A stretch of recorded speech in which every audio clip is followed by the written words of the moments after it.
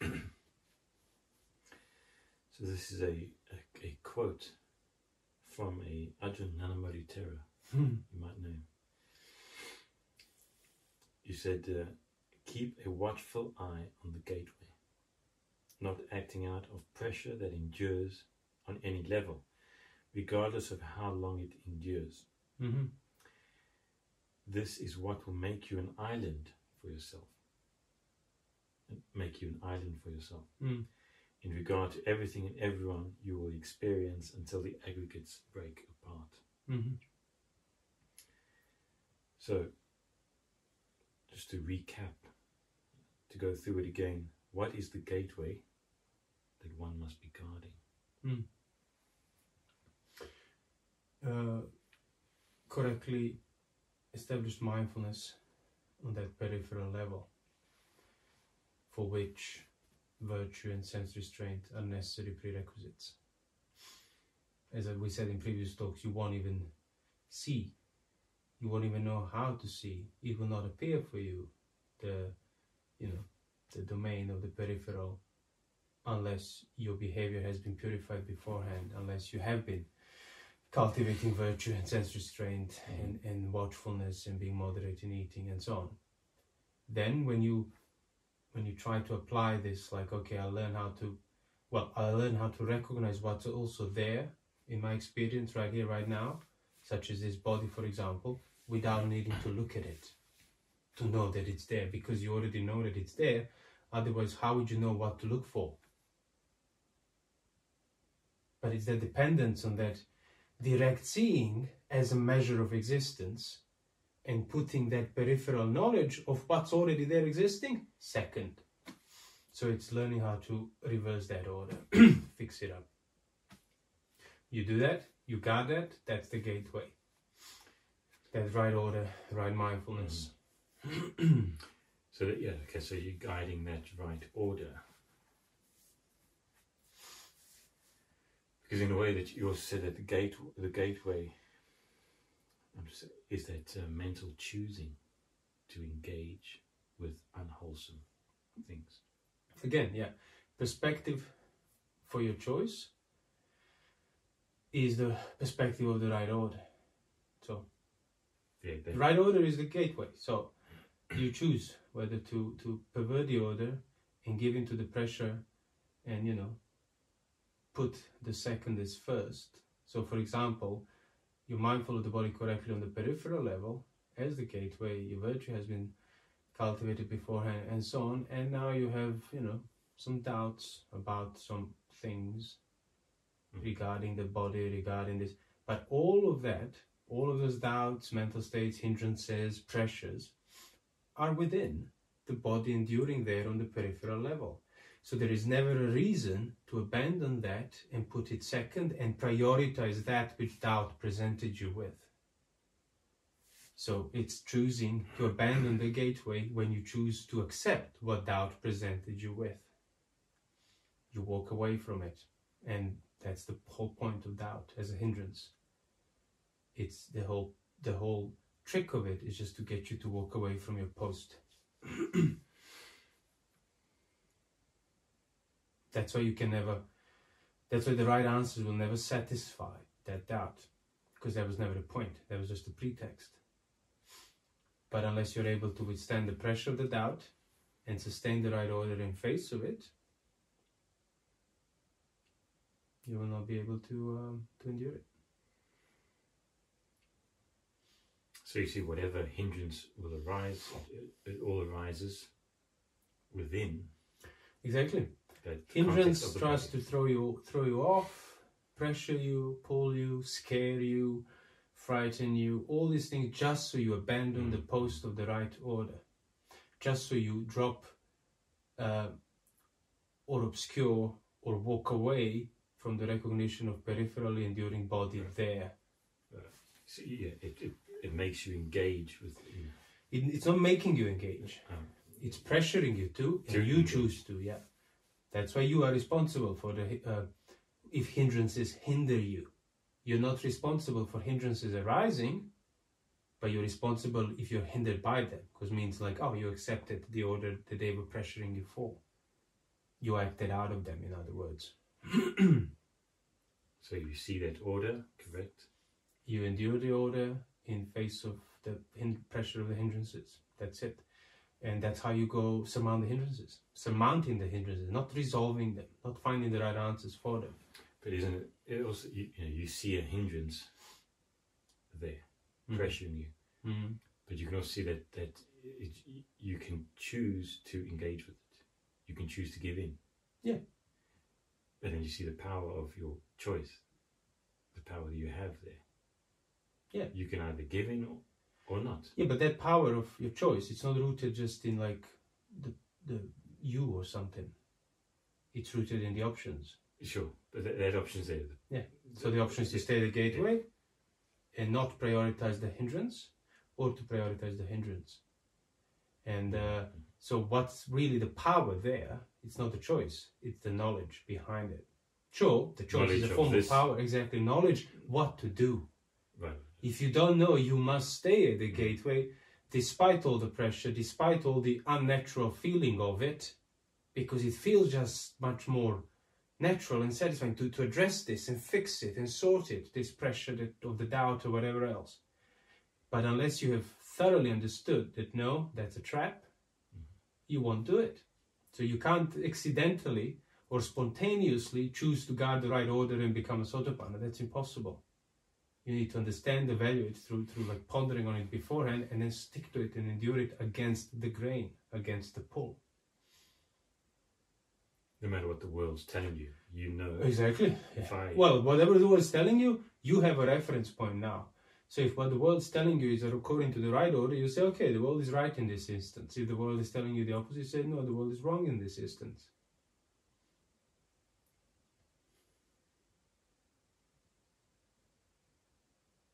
And that's, so that, again,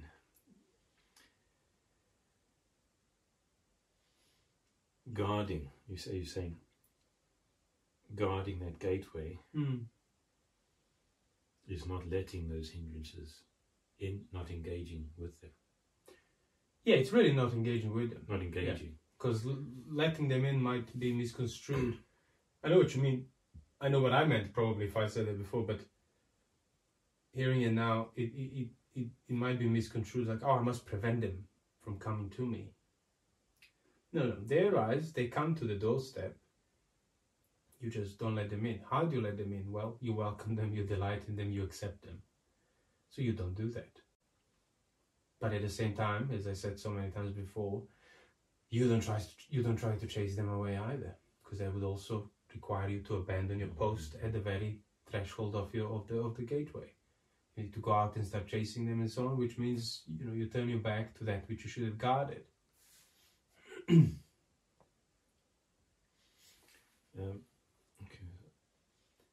So endure the pressure to let them in if they're agreeable, and endure the pull to chase them away if they're disagreeable, and endure the pull to ignore them if they're neither, to sort of become careless and indolent in regard to... They go to sleep at the post. Yeah, because look, they're not trying to come in, oh, I can snooze at the post. Exactly, yeah. No, they're not trying to come in, great. So I don't have to endure the pull of chasing them away and the pressure of them trying to get in, but I certainly should not go to sleep either. So it's relaxing when they're not trying to get in, when they're just sitting there, but at the same time, I shouldn't be too relaxed, and that's why that's the subtlest, the neutral feeling that basically needs to be understood, because it's just so easy to become indolent and careless about complacent, distracted from. Yeah. So vigilant in times of calm. Yeah, vigilant in times of calm, and then persistent in every other time. So if it's the pressure to welcome it, you persist in not doing so. If it's the pull to pull you out, to chase them away, if they're if they're disagreeable, you also have to persist in that, enduring that pull.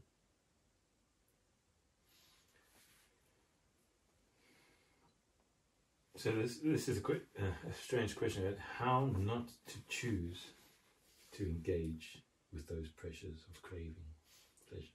How do you? Well, no, see, that's a wrong question, because it already implies that you start engaged. You don't. You start pressured or pulled, but that's not the engagement.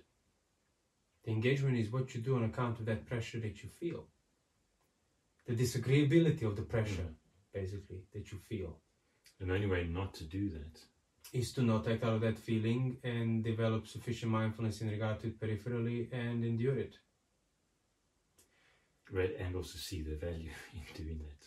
Well, yeah, that needs to come beforehand. You can't start doing this without still doubting the value of doing it. So this kind of question comes up a lot. It comes up a lot because people want to jump the queue. People understand this, people are pressured by the pain, but they want the answer to get rid of the pain, which means they keep doing the same thing, acting out of pain.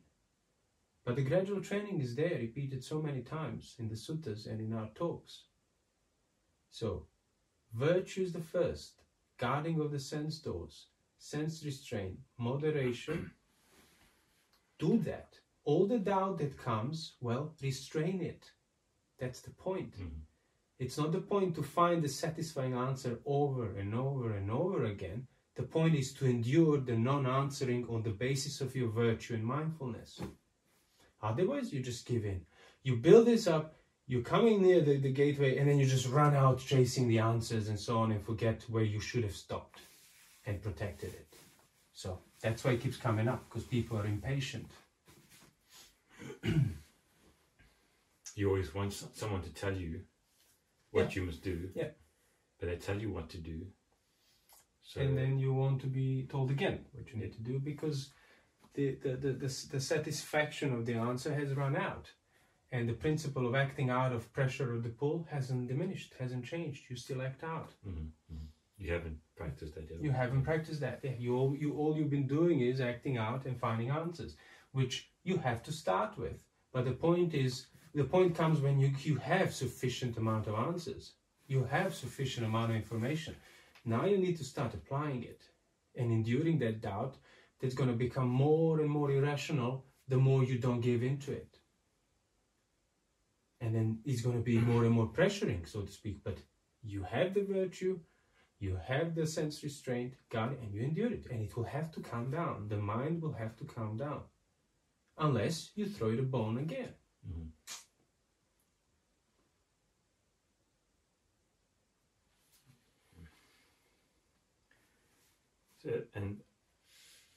So I was reading about the development of the perception of abandoning. That kind of perception must be developed. And it's pretty much similar what you're saying here. I'll just read it. And which is the perception of abandoning pahana sanya. Here, Ananda, a bhikkhu does not give in to arisen thoughts of sense desire. He abandons them, removes them, gets rid of them, makes them disappear. He does not give in to arisen thoughts of ill will. He abandons them. He does not give in to arisen thoughts of harming. He abandons them.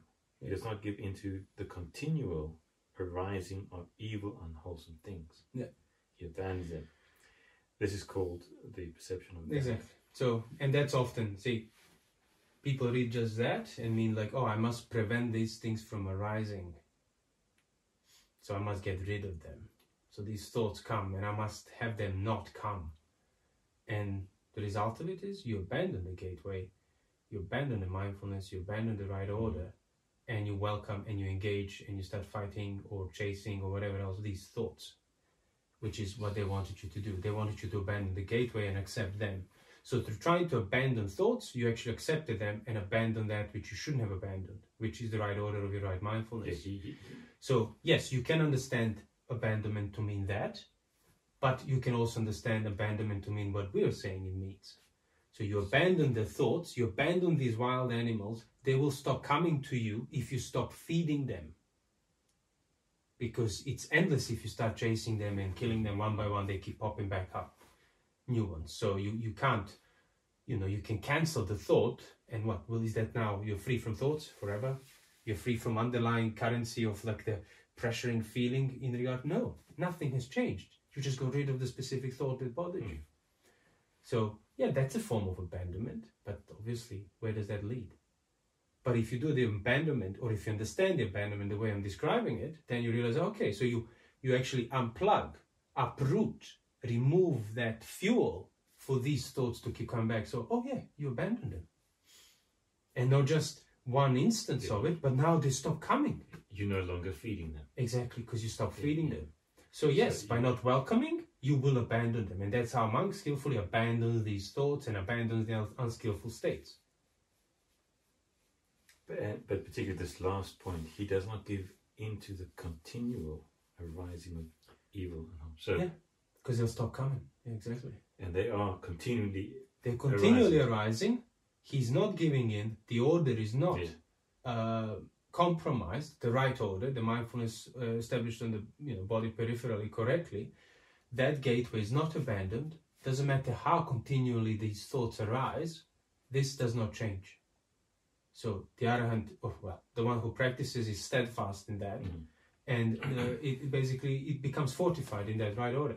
The more that's developed, the less and less these thoughts will be coming, so to speak. There will be fewer and fewer and fewer, and the pressure will be fading away.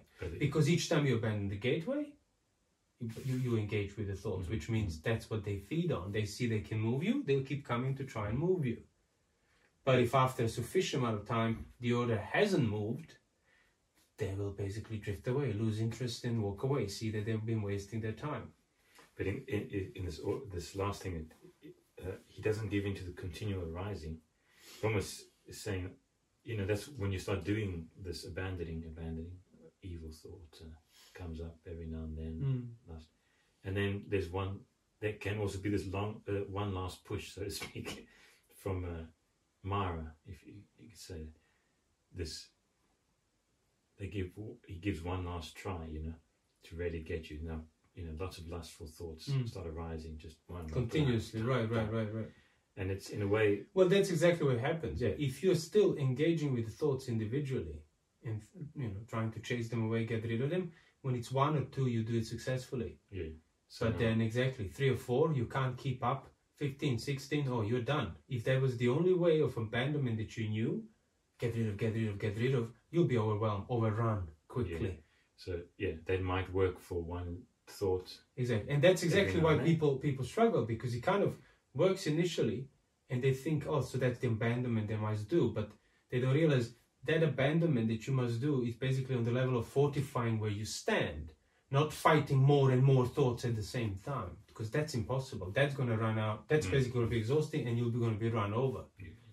You want to be fortified so that no matter how many... So if there is one thought, and you can just ignore it of the unwholesome kind, sure, abandon it in that way. But don't confuse that for the uprooting of it. Like, I don't want to think about this. Yeah, that's fine if it works. But the time will come when that will not work.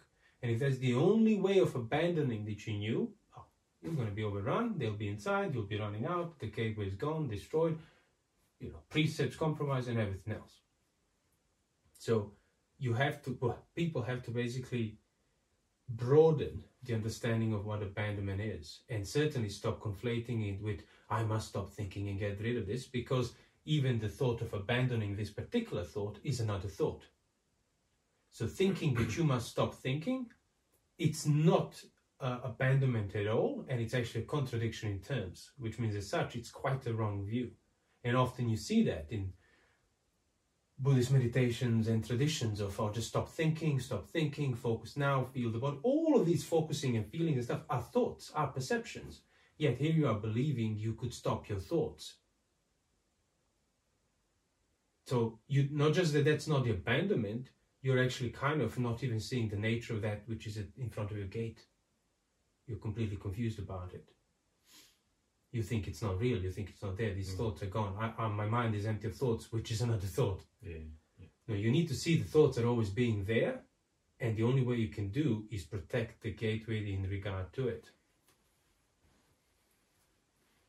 And even if there are no thoughts, evil, unwholesome thoughts, you're still developing and keeping that perception of abandoning there.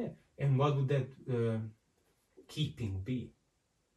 It would be sustaining of the order. That's exactly what it is. Yeah. As I said before, sustaining of the right order, peripheral mindfulness of the body being there, means everything else that you're experiencing within that is going to be experienced in a detached manner. As the Buddha said, whatever feeling he feels it detached. And that's exactly what it is. You protect that, that's the abandonment of any attachment. Abandonment on any base for passion. So sustain it until the greed, aversion, delusion, and any traces of it completely evaporate, and that's it. It's quite a nice practice, and it's not that confusing, really.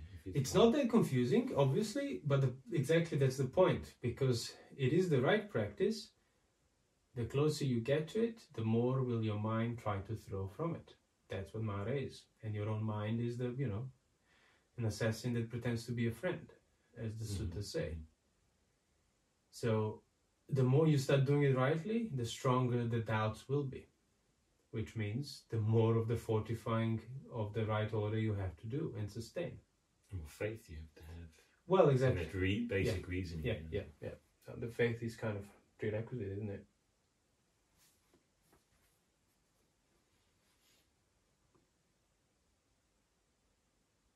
And that's, you could see that perception.